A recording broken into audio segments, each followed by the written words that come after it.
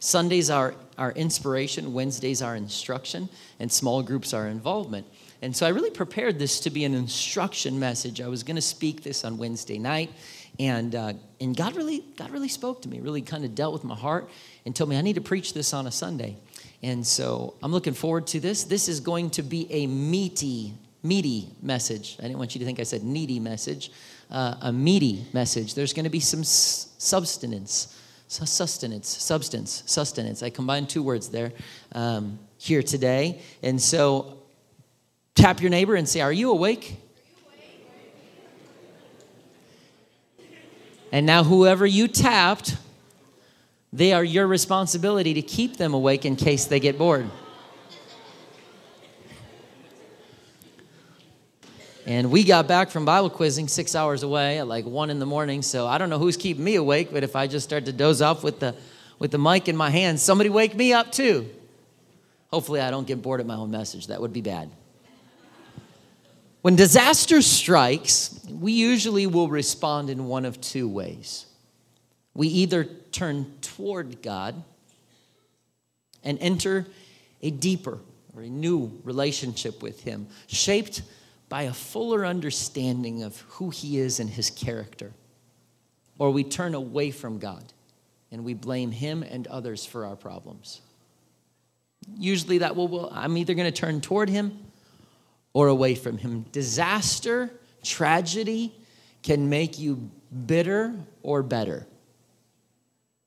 It will either be a mile marker. You know, when you're driving somewhere and you see those green signs, if you didn't know that, I'm giving you a driving tip right now. Those are mile markers. You know, you're ever in an accident somewhere and you're like, I'm out in the middle of nowhere. Well, I just passed mile markers. So when you're driving, pay attention to those things. But a mile marker, that's not where I'm headed. It's just a sign along the journey. And disaster can either be a mile marker or it can be a gravestone.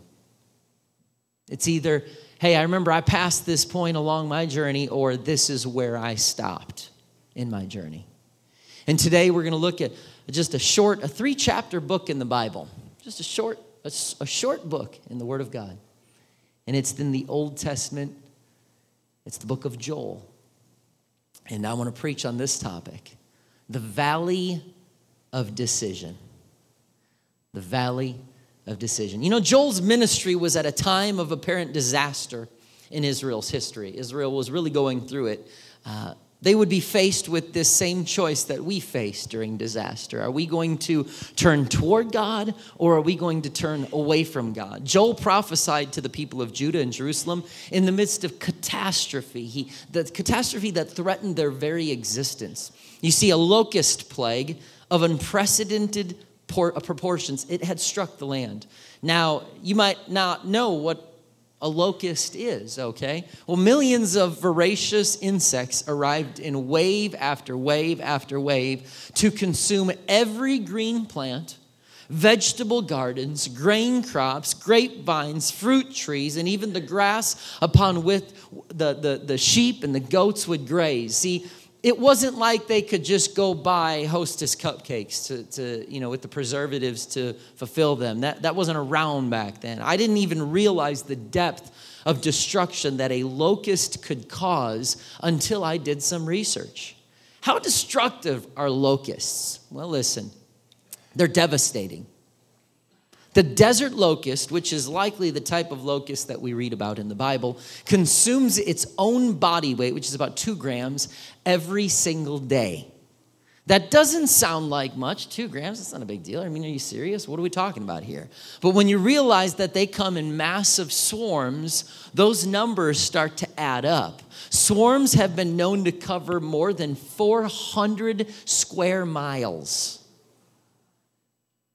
As each swarm can team up, and there can be as many as 100 million locusts per mile. Do a little math, and you'll find that 100 million multiplied by 400 square miles comes to 40 billion locusts eating 2 grams per day. That's about 176 pounds that they eat each day. If they were people eaters, instead of consumers of vegetation, they would eat 1.7 million people per day.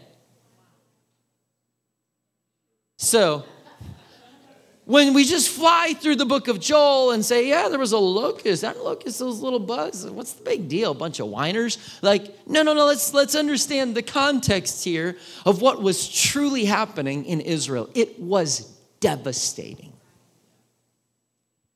Destructive. In the face of such disaster, all human and animal life was at risk. And remember, in the ancient world, you couldn't just jump online and call Scott's Lawn Care Service or Ryan's Tree and Lawn. Okay, they should give me some money for advertising for them.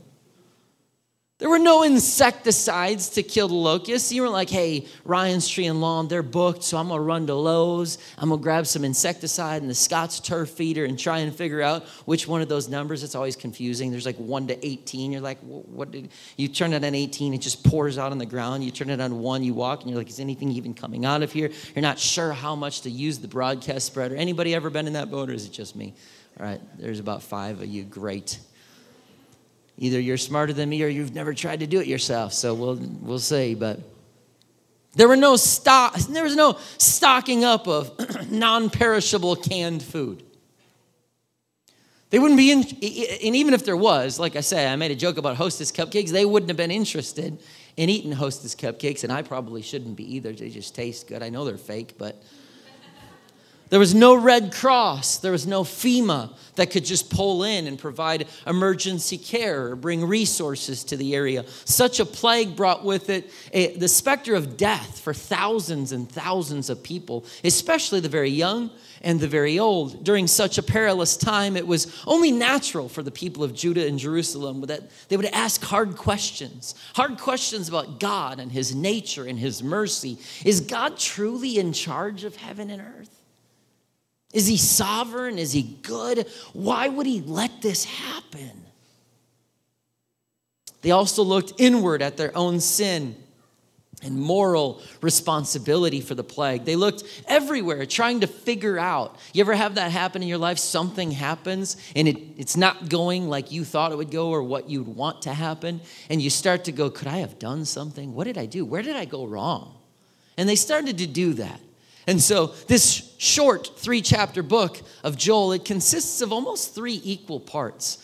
The first section of the book, Joel is the prophet. He's describing the devastating locust plague afflicting Judah and Jerusalem. The second section is the Lord promising to take pity on his people and restore them after the locust plague. And then the third and final section is Joel turning his attention to the more distant future. You see, a time where God would restore spiritual lives, not just the physical problem, but the spiritual issue. It would be during this time, that spiritual restoration, that God says he will pour out his Spirit upon people who will respond to him. With this important background, I just want to dive into this for a few minutes this afternoon about the inspired writing of Joel, the words and the message of this prophet. It kicks off as God gives Joel these words. In Joel 1:1, the Lord gave this message to Joel, the son of Pethuel. Hear this, you leaders of the people. Listen, all who live in the land. In all your history, has anything like this happened before? I'm guessing if he posed that question, did it or did it not? Think about that. And then he says, tell your children about it in the years to come. Let your children tell their children. Pass the story down from generation to generation. Before we even get into this account, God speaks to his people and he puts a burden of responsibility upon parents to do what? To pass something down from generation to generation. Each account, not just blessings, but adversity, that should be passed down. Don't hide your children from the adversity that you've gone through. Make sure that they know, hey, there was a time, Mom and Dad, we went through this. This is what life looked like. Here, I grew up where my dad carried mugshots in his Bible, and I could sit here impromptu right now and take the next 30 minutes and tell you my dad's whole story about going to rob and trying to rob from Walgreens and call his own prescriptions in, and how he owed drug dealers money and he was going to rob another restaurant which he was managing, and how God delivered him, and he carried mugshots around, and he didn't hide that from me. He let me know, this is what God did in our lineage. This is what God delivered me from. This is what your future could have looked like. But God stepped in, and God provided, and God changed our lives. And so no matter what you've gone through, even if it's adversity, people should know your story. After all, that's what a testimony is. And if you don't know, if you're like, well, I've never really worked on my testimony, that might sound weird to you, but you should actually write out and work on your testimony. I don't care if you have to stand in front of a mirror and practice your testimony. Now, I know that sounds so crazy to some people, but you need to know that might be the most important thing that you have for this world.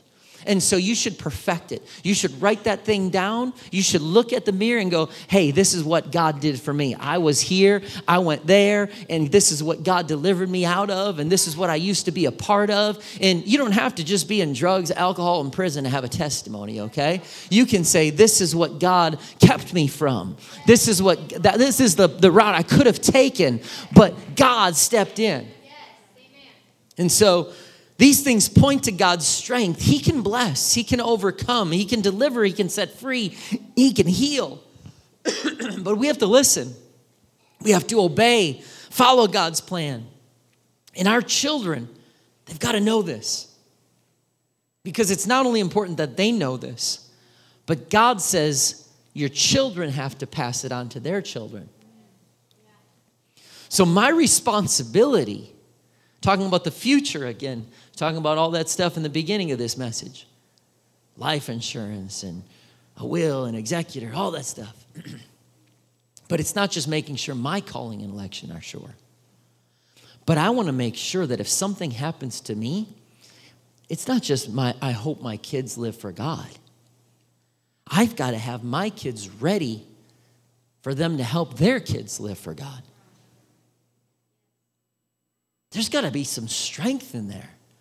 There's got to be some teaching, some training for my children that if something happens to me, I'm not just going, man, God, I hope we make it to heaven. And by the way, I hope my kids make it to heaven too. I'm going, Lord, help them to know where to stand and how to stand on their own 2 feet.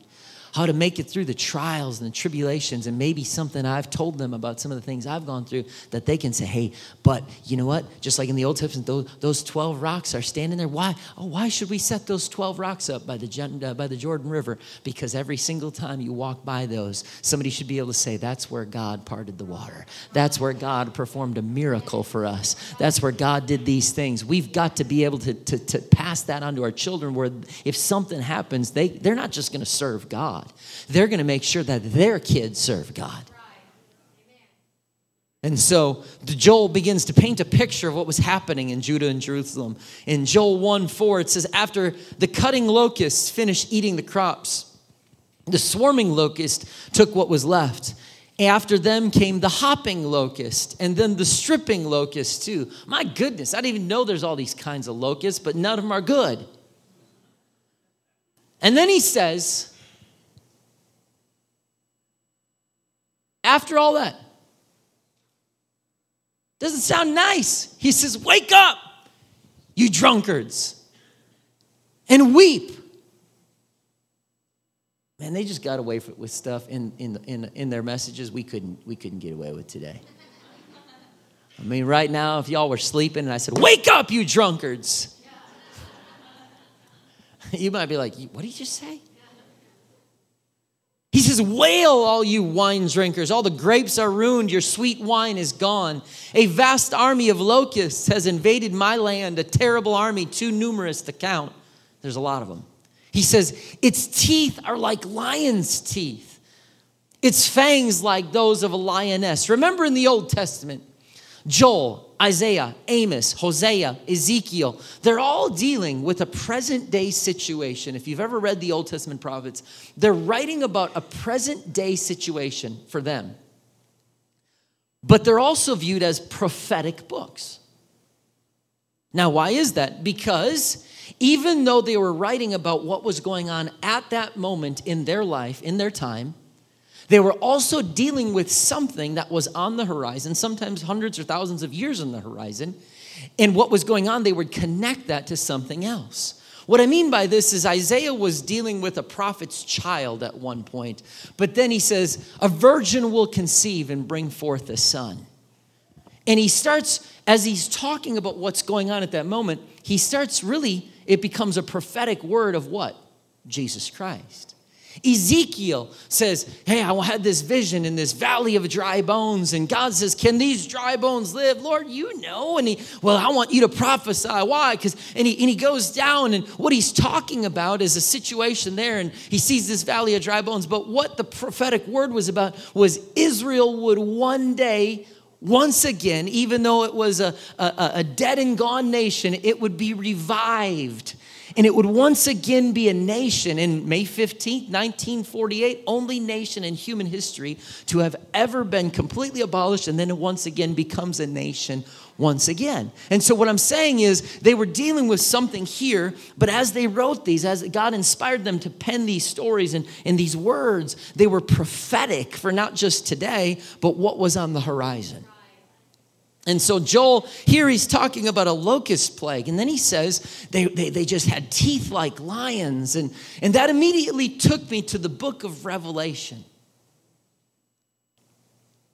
It's an apocalyptic book, a book of end times. And the Apostle John is describing a time where the world is going to end. And he's talking about God is going to start pouring out his wrath upon the earth. And he's describing what Revelation calls 7 seals, 7 trumpets, and 7 vials, which are 3 sets of 7 things that God begins to do and pour his wrath out on the earth.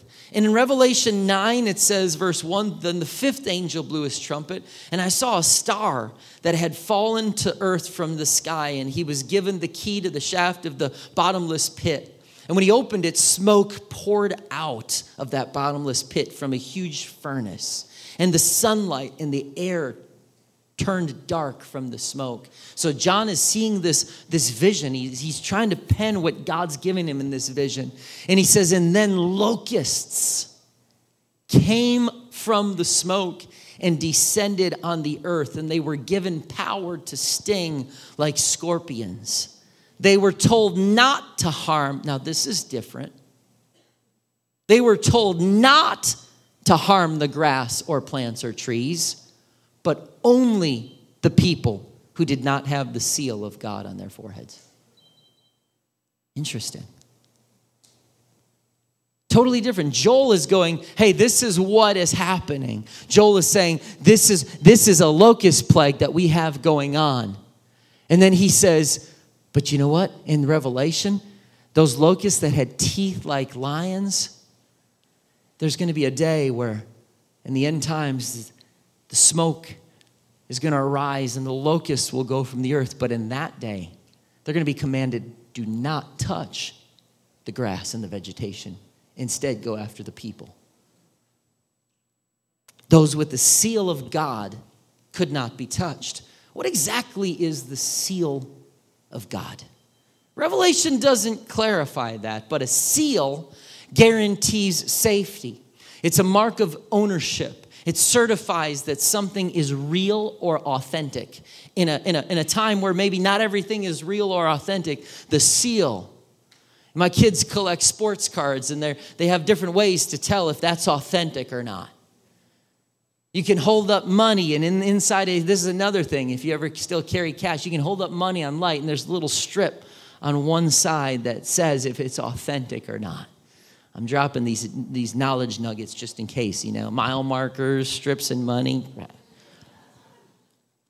The church is known as the bride of Christ. In Revelation, the saints of God are dressed in white, Scripture says. When exactly do we become the bride of Christ? We receive that seal.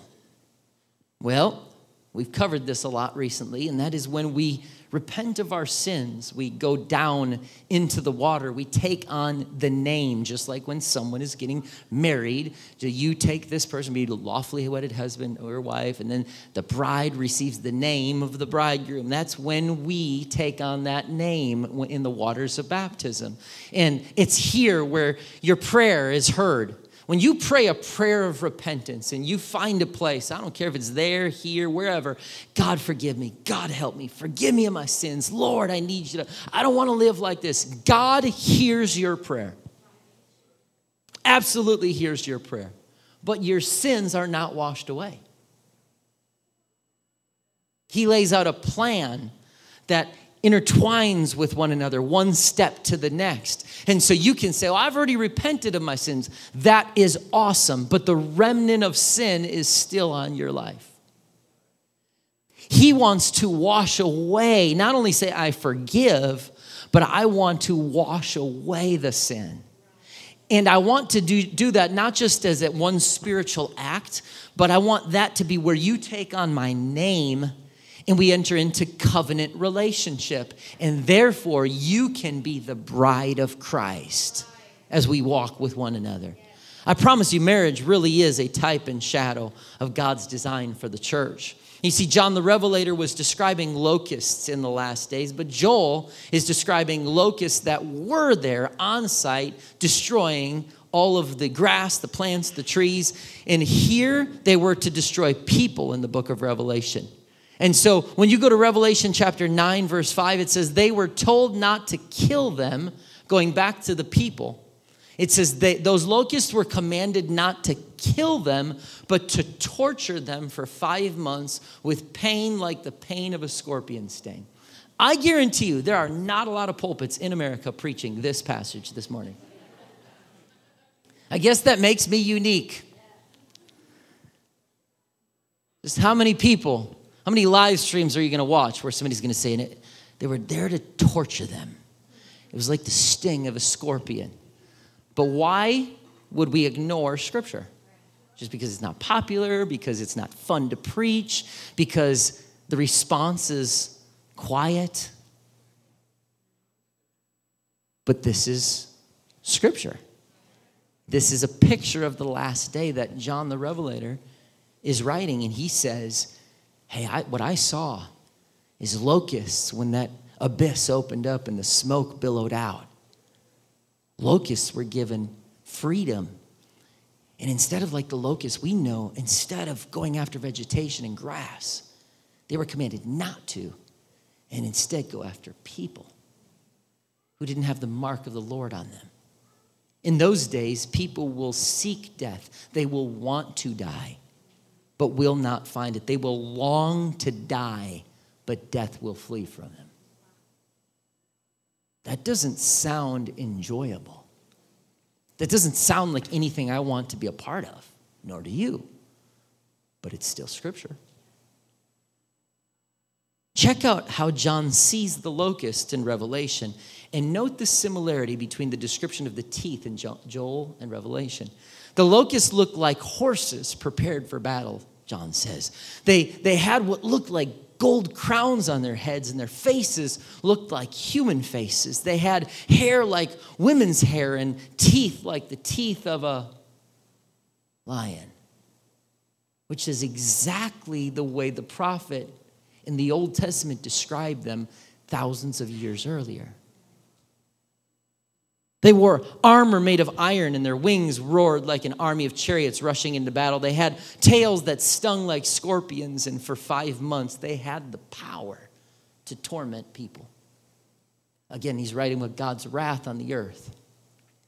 Joel is basically warning when he's writing in the Old Testament. He says, today the locusts are here to destroy vegetation. But then he says, wake up! He says, the next time locusts are coming, they're here to destroy people. Joel 1:7, it says, listen to this, and follow along here. It says, it has destroyed my grapevines, ruined my fig trees, stripping their bark, destroying it, leaving the branches white and bare. Weep like a bride dressed in black, mourning the death of her husband. Listen to the way he writes this. For there's no grain or wine to offer the temple of the Lord. The priests are in mourning. The ministers of the Lord they're weeping. The fields are ruined. The land is stripped bare. The grain is destroyed. The grapes have shriveled. The olive oil is gone. He's not a real popular preacher right now. People aren't paying to get tickets to his messages. Despair, all you farmers. Wail, you vine growers. Weep, because the wheat and barley, all the crops of the field are ruined. The grapevines have dried up. The fig trees have withered. The pomegranate trees, palm trees, and apple trees, all the trees, they've dried up. People's joy has dried up with them. Doesn't sound like a place I want to live.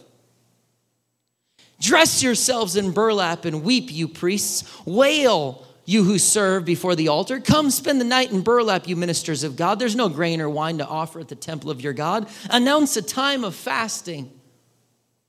Why? Because when things are bad, you don't turn away from God. Call the people together for a solemn meeting. Bring the leaders and all the people of the land into the temple of your God. Cry out to him from there. The day of the Lord is near. The day when destruction comes from the Almighty. How terrible that day will be. Our food disappears before our eyes. No joyful celebrations are held in the house of our God. The seeds die in the parched ground. The grain crops fail. The barns stand empty. The granaries are abandoned. How the animals moan with hunger. The herds of cattle wander about confused because they have no pasture. The flocks of sheep and goats bleat in misery. Lord, help us. The fire has consumed the wilderness pastures, and flames have burned up all the trees. Even the wild animals cry out to you because the streams have dried up and the fire has consumed the wilderness pastures. And the church said amen. What do we say to that? Certainly walked into this knowing I wasn't going to get a lot of amens today. And what do you say? You just read that and go, dear Lord, I don't want to be any part of that. John talks about the day of the Lord. Now, if I got up and said, guys, I'm going to talk to you about the day of the Lord, what would we expect? Probably, oh yeah, the trumpet will sound, or man, the day of the Lord, that sounds awesome. I want to be a part of that. The day of the Lord is a central concept in the book of Joel. Israelites believed the day of the Lord would be a joyous day, a day of salvation when God would intervene to judge all of Israel's enemies and reestablish the Israelite rule over Canaan. That's what they wanted. Even when Jesus is born, we don't want a humble servant born in a stable in a manger. No. We're looking for a king who's going to come, rule with an iron fist, and reestablish our dominance. So they're thinking, day of the Lord? Come on. All these guys, the Philistines, the Amalekites, the Jebusites, the Perizzites, the Hittites, the Hivites. Oh, come on, Lord. Conquer them all. Let the day of the Lord come. But the prophet Amos warned that the day of the Lord would not be light for them, but he says it would be darkness. Why? Because they were living in rebellion. Notice what he says. They were still going to the temple. They were still bringing their offerings. They were still coming to the temple, had altar workers. God forbid that the church gets so comfortable coming to the temple that they think the day of the Lord is just a good thing. But if they're living in rebellion and their priorities are not right, we better wake up and go, where's my heart? Self-confident Israelites assumed God would always be on their side, but their sins had in fact made them God's enemies. And because of that, they now deserved his full punishment. And even though Joel is addressing a locust plague destroying vegetation, it was also a prophetic word for the future about anybody who comes to the Lord. And he says, here's what's going to happen if you obey. Here's what happens if you don't. And Revelation shows the end. The locusts are there again, but this time not to destroy vegetation, but to literally destroy humanity who do not have the seal of God. Joel paints this bleak picture in Joel 2:9 as if it wasn't already bleak enough. He says, they swarm over the city, run along its walls. They enter all the houses. You couldn't just lock them out. Imagine, you ever get a bee or something in your house? Imagine your house filled with locusts. You couldn't go anywhere to get away from them.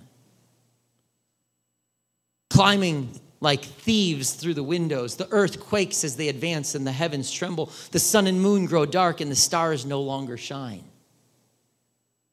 The Lord is at the head of the column. He leads them with a shout. This is his mighty army. And they follow his orders. Wait, excuse me? God's using destructive elements to get his people's attention? This is the kind of stuff we can't wrap our brains around sometimes. But if God was looking to just punish, we've seen times where Sodom and Gomorrah just fire and brimstone. But he doesn't do that with his people. He could have 100 times over, just destroyed them, wiped them out, started over. But he loves his people so much. There's times he'll say, I got to get their attention. I got to do whatever I got to do to get their attention. I love them too much to let them continue on this same path. And so it says, they follow his orders. The day of the Lord is an awesome, terrible thing. Who can possibly survive? It sounds so bleak. Who can possibly survive? I mean, again, imagine if I just got up and preached. And I was like, you drunkards, you wine bibbers, here's what's going on. The day of the Lord is here. It's a terrible day. Who can possibly survive? See you next Sunday. If you're watching online, if you somehow still manage to be here, come back for a more exciting, fun message next week. But we're not going to ignore parts of Scripture. It sounds so bleak. It sounds like the curse of sin. Scripture says, all have sinned and come short of the glory of God. And the wages of sin are death. What else can we say? Who can possibly survive? If we've all sinned and the wages of sin are death, we're all doomed. Have a good day.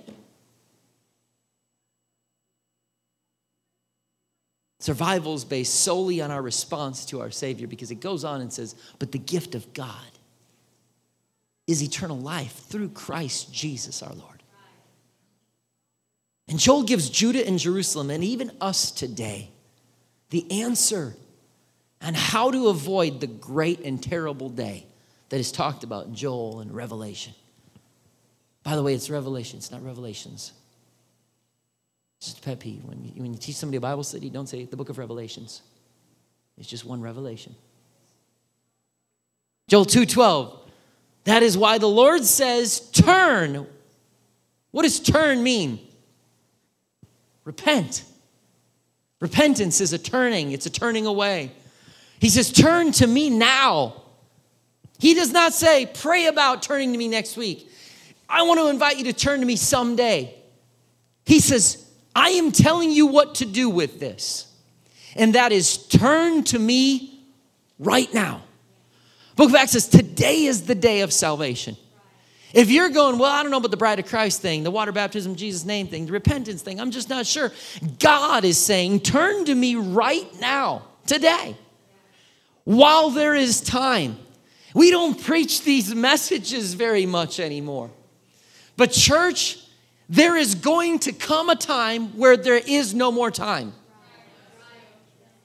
So all the things that were like, someday I'll do that. I was talking this morning, or this just earlier in the service. Someday I'll do life insurance. Someday I'll do the will. Someday I'll get an executor. Someday I'll figure out who's going to have custody of my children if something happens. Yeah. But that's someday. But the more important stuff is someday I'm going to come to an altar. Someday I'm going to repent of my sins. Someday I'm going to get serious about God. Someday I'm going to develop a prayer life. Someday I'm going to serve in ministry. Someday I'm going to be baptized in Jesus' name. Someday I'm going to speak in tongues and receive the gift of the Holy Ghost with the evidence of speaking in those tongues. Someday I'm going to preach my first message. Someday I'm going to serve God.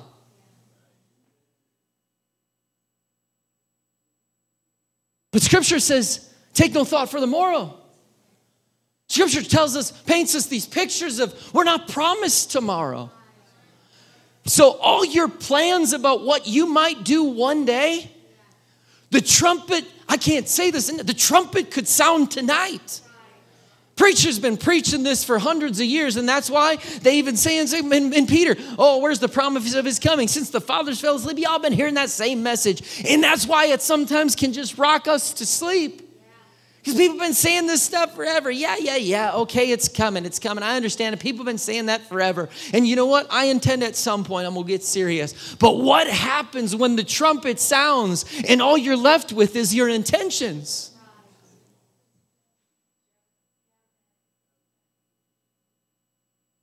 I wish I'd have a message about the grace of God. This is a message about the grace of God.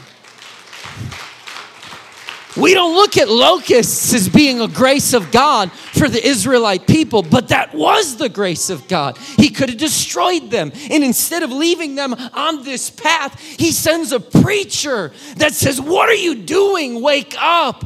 God, the day of the Lord is coming, and we better get ourselves ready. And so he says, give me your hearts. Come with fasting, weeping, and mourning. Meaning we should come not with an arrogance, but a humility of God. I want to lay my flesh down, Lord. I want to repent in your presence. I want to understand that it's only by your grace that I'm still here. He says, don't tear your clothing in grief. He says, because that's all they would do. Put on burlap, tear your clothes. Oh yes, it's a visible sign of mourning. He says, don't tear your clothes no more. He says, tear your hearts instead. Return to the Lord your God. Why?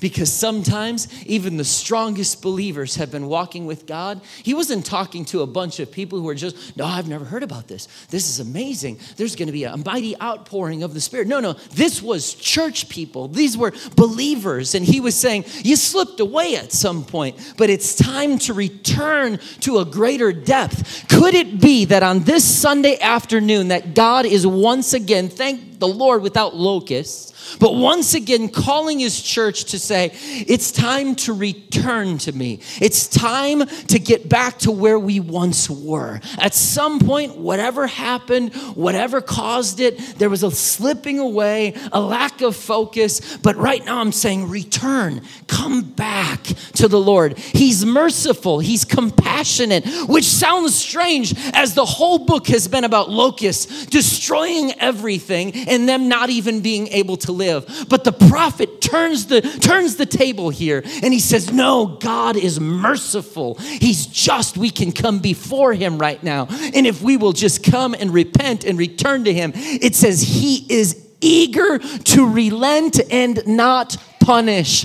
That's the God that we serve.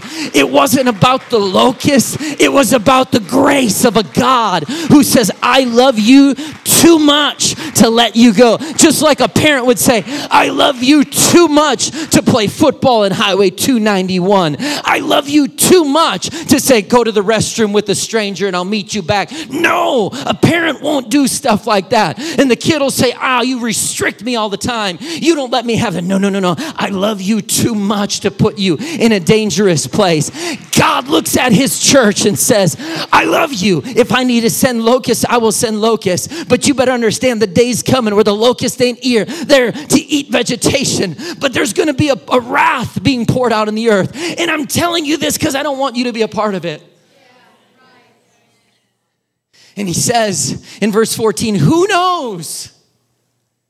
Perhaps he will give you a reprieve, sending a blessing instead of a curse. Is our God strong enough to turn something that looks like a curse into a blessing? The wages of sin are death. All have sinned, but Jesus. Whoa. Grace is getting what you do not deserve. I deserve death. Grace is getting what I don't deserve. Mercy is not getting what I do deserve. because of this mercy and grace, there's hope for the future. And Joel 2:23 says, rejoice. What? We're just talking about locusts and death. And all of a sudden, he just shifts and says, repent, come back to me. Rejoice, you people of Jerusalem. Rejoice in the Lord your God. For the rain he sends demonstrates faithfulness. Once more, the autumn rains will come, as well as the rains of spring. The threshing floors will again be piled high with grain. People just need a message of hope. And so he calls their attention in, and there's a turning and a repentance. But without that, there's not this. See, we want to get to the messages of let's shout and hang from the chandeliers and roll on the floor and beat the drum and play the organ. But there's not that if there's not this. And he says, the threshing floors, they're going to be piled high of grain. The presses will overflow. The Lord says, I will give you back what you lost. To the swarming locust, the hopping locust, the stripping locust, the cutting locust. It was I who sent this great destroying army against you. What? Why would you do such a thing? Because I love you. Once again, you will have all the food you want. You will praise the Lord your God who does these miracles for you. Never again will my people be disgraced. Then you will know that I am among my people Israel, and I am the Lord your God, and there is no other. Never again will my people be disgraced. Judah and Jerusalem were so nearsighted. They just wanted the locusts gone. They just wanted the plague to end. Today's problem to be gone. Could it be that we live the same way? The thing that happens that knocks us to our knees, we're just going, God, I beg you, take it away. Take it away. I don't want it. Lord, I hate this discomfort. I hate this pain. Take it away in Jesus' name. And then we get real passionate. We'll stomp the floor. In the name of Jesus, take this away in the name of the Lord God. And God's going, no, I'm not taking it away because I'm the one who sent it. Because I'm the one who's trying to get you to your knees. I'm the one who's trying to get you to turn from your current situation and all the things that have distracted you. I'm the one that's trying to get your eyes back on me. I'm the one that sent this. And the prophet said he was going to take it a step further. He says, it's not just a hope for restoration of crops, but God uses what is today to prepare us for tomorrow. And tomorrow, there's hope for greater things. And that's where the prophet Joel, so we just preached this passage. This is the only one that we stick with, and it's powerful. But if you don't understand what he says before this, you're going to miss this. But this is where Joel then says, repent, turn. I sent this. Turn to God. God can do this. But then Joel speaks these words and says, then after doing all these things, you got to understand the whole context of the book. He says, then after doing these things, I will pour out my spirit upon all people. Your sons and daughters will prophesy. Your old man will dream dreams, and your young men shall see visions. In those days, I will pour out my spirit, even on servants, men and women alike, which was not happening at that point. He says, I'm going to cause wonders in the heavens and on earth, blood and fire and columns of smoke. And he says, the sun will become dark. And oh, wow, that sounds just like what John the Revelator was writing about for the people that weren't serving God. He's saying, if you serve me, you get on the right side and you experience it on this side rather than on that side. He says, it's going to become dark. The moon will turn to blood before that great and terrible day of the Lord arrives. But everyone who calls on the name of the Lord will be saved. For some on Mount Zion in Jerusalem will escape, just as the Lord has said. These will be among the survivors whom the Lord has called. That's what he says when he says, if you will. Here's all the things talking about locusts and destruction and pain and poison and all this stuff. But he says, turn to me, repent, get away from what you're currently living in. Focus on me. I'm the one that's sending this. Get to your knees. And then when you do that, there's coming a day that I'm going to pour out my spirit upon all flesh. And people are going to prophesy. And men and women alike, slave and free. Everybody, I got a promise for every single person. The terrible day of the Lord is coming. John wrote about the wrath of God being poured out in the earth, but we can escape it if we're sealed. The locusts will not touch those who are sealed. But how are we sealed? Joel just said, repent of your sins, and then God will pour out His Spirit upon all flesh. Guess what? I don't care if you're here being a naysayer, negative, no faith. It's still for you. It's still for you. He wants to pour out His Spirit upon all flesh. The Old Testament prophet was writing about something, I'm almost done, that had not yet happened. But then in Acts chapter 2, the day of Pentecost came, and young men and old men, and women and children, rich and poor, were all gathered in an upper room. And just like Joel says, they began to speak with other tongues so much that when Peter stands up and people are going, what is going on here? The apostle Peter was the one that said, this is that. Because for them, they were still longing for Joel's prophetic word to come to pass. But in their minds, it was, rise up, Israel. Establish them with an iron fist and take down all the enemies around them. And Peter says, y'all missed it. Right now we're speaking in tongues as the Spirit of God is giving us the utterance. And you were waiting for some ruler to take over. And instead, this is that which was spoken by the prophet Joel. Right now, this is, and if you want this experience, you can have it too. And 3,000 and then 5,000 people were added to the church daily. And so we start to see, boom, God just blow up and grow His church. And so as many as the Lord our God will call, that means here in 2024, if you will repent of your sins, He's still pouring out His Spirit upon all flesh. It's a promise. But look, as I close, look how Joel ends his writing. See, locusts, destruction, and all that stuff. Normally, I just hear, God pour out a Spirit upon all flesh. That's the funnest one. It's the most fun one to preach right there. There's a whole lot more to this. And so then he promises this incredible thing. God's going to pour out His Spirit. But to many of those Israelites, they didn't hear it. There's no Spirit, no speaking tongues, the Spirit of God. All they wanted was one thing. They were willing to hear a message, and they only viewed it through the lens of what they wanted. And I understand in 2024, if you're here and you want to be a naysayer, negative, no faith, you're also going to view it through a lens of what you want. But Peter said, this outpouring of the Spirit with the evidence of speaking in other tongues, this is that which Joel's prophesied about. Peter said that, not me. Not the organization this church is part of. No. Peter said that. But then Joel ends and he says, in chapter 3, verse 14, he says, thousands upon thousands are waiting in the valley of decision. There, the day of the Lord will soon arrive.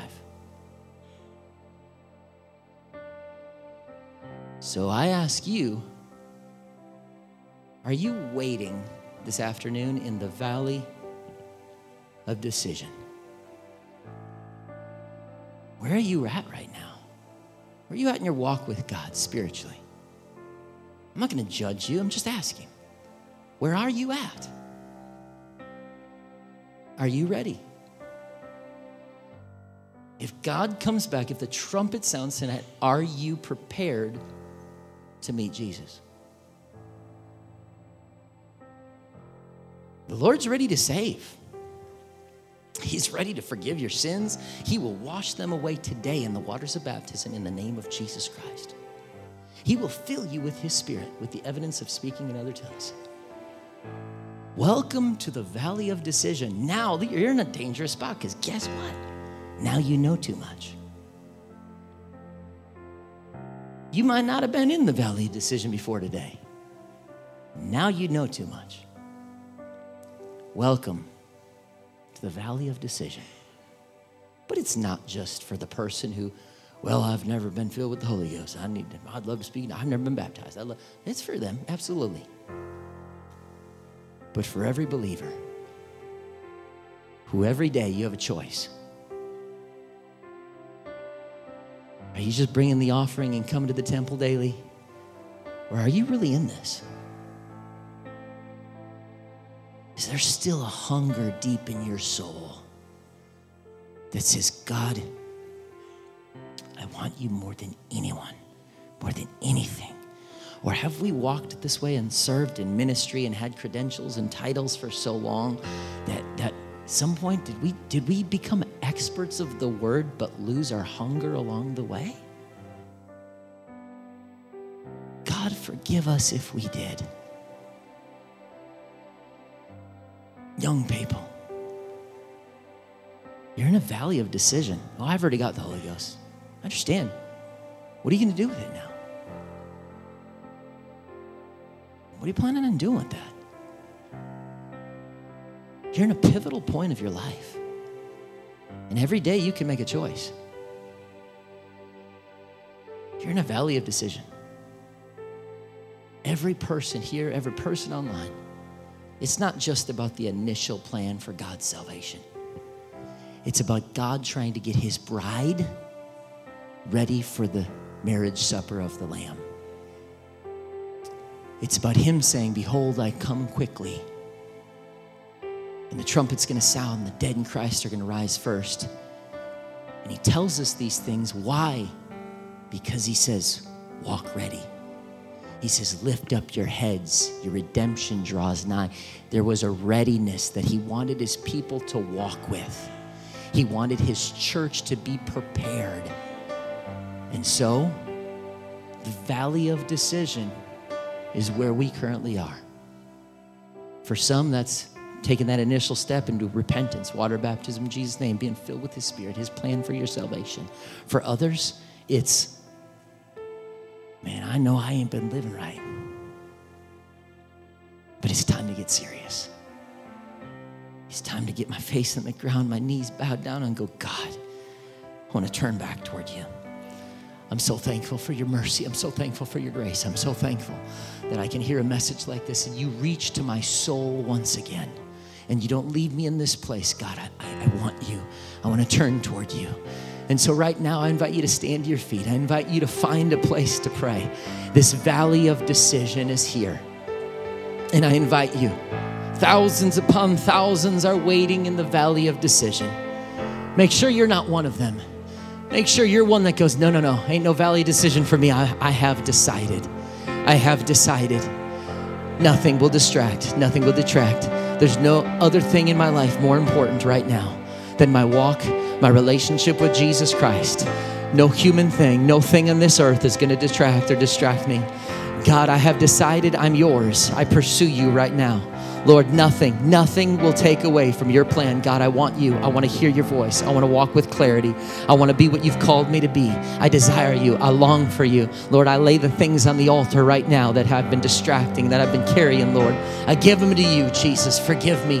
God, help me, Lord. I want to get back to being focused on you, consumed by you, on fire for you. Jesus, I want nothing more than you right now. God, forgive me if I've swayed or gone from one side to the next, if I've backslid in any way. Forgive me, Lord Jesus, if I lost my passion, my fervor, my desire. God, I want to be ready. And if you call us home tonight, if the trumpet sounds tonight, Lord, I want to see your face. I want to be with you in eternity, Jesus. I want to make sure I'm ready, God. I want nothing to get in the way, Jesus. Help me, God, to once again just bring my attention, my focus back to the things that really matter, Jesus. Oh, in your name. Oh, cry out to him this afternoon. Cry out to Jesus.